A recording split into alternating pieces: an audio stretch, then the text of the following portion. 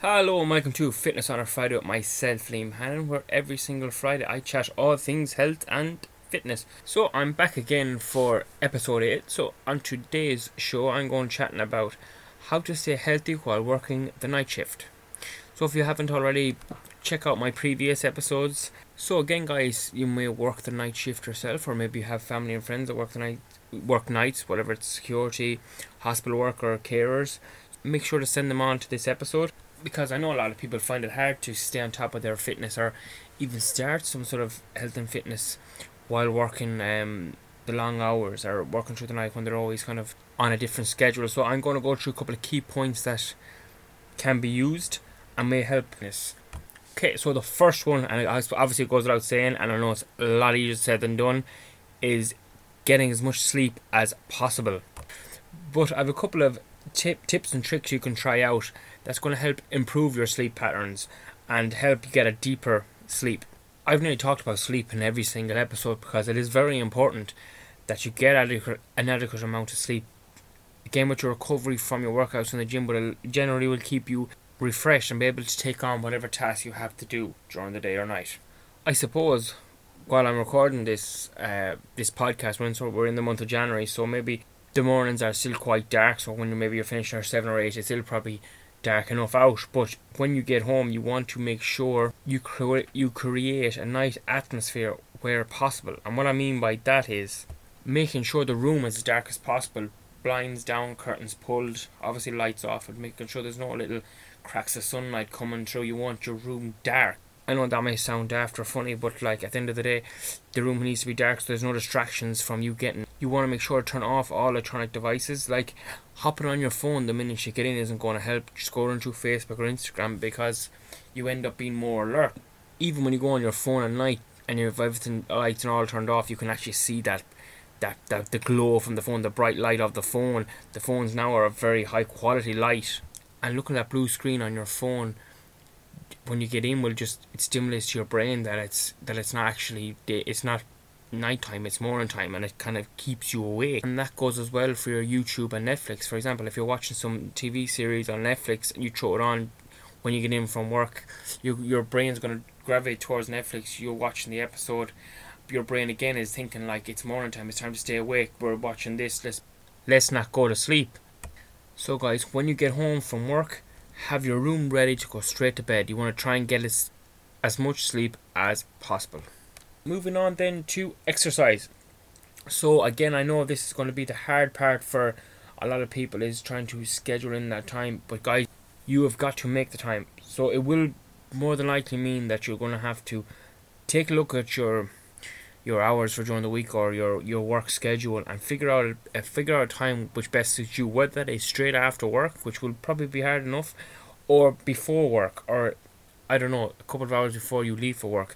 You got to figure out whatever way it works for you. But again guys, if you can find 2 to 3 days per week to work out, that's perfectly fine. I would say aim for some full body workouts.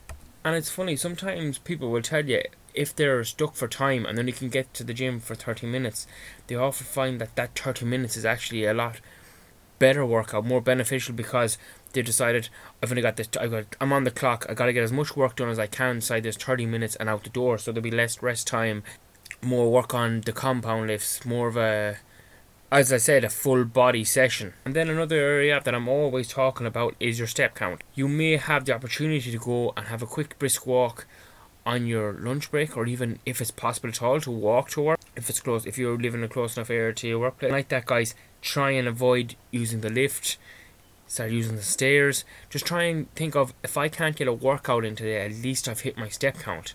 And there's a lot of different things you can do, like as I said, stay on your feet as much as you can. I know that can be hard if you're working the night shift and you're tired and you've got no sleep the night before, but just do little things like that. Make it park further away from the workplace where you're forced to walk an extra couple of yards, couple of extra steps done right there. And even if it is possible at all, this may sound daft, but maybe leave your lunch in the car, so that on your lunch break, if you can at all, leave your workplace and go out to the car, pick up your lunch, bring it back in upstairs to the cafeteria or whatever, and get it down you.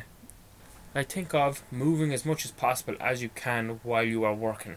Okay, so that's moving on, I suppose, towards our food or diet. This is where I think a lot of people really struggle, of people find it hard, or where they struggle.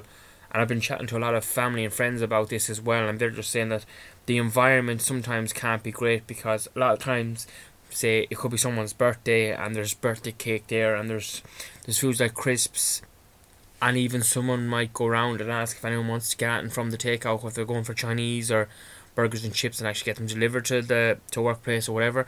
And stuff like that is hard, because at the end of the day, if you're working through the night and you're having a bad night, for example, like a little pick me up like that will kind of, you like, oh, that would be nice now, do you know, when you're just feeling down or whatever, and it'll get you through the next couple of hours or whatever. But look, that's where you need to try and have some sort of plan in place, that it doesn't happen too often. So that's where you can have your own food pre-made and ready to go, that you're like, no, I won't have the Chinese tonight, I've got my dinner with me.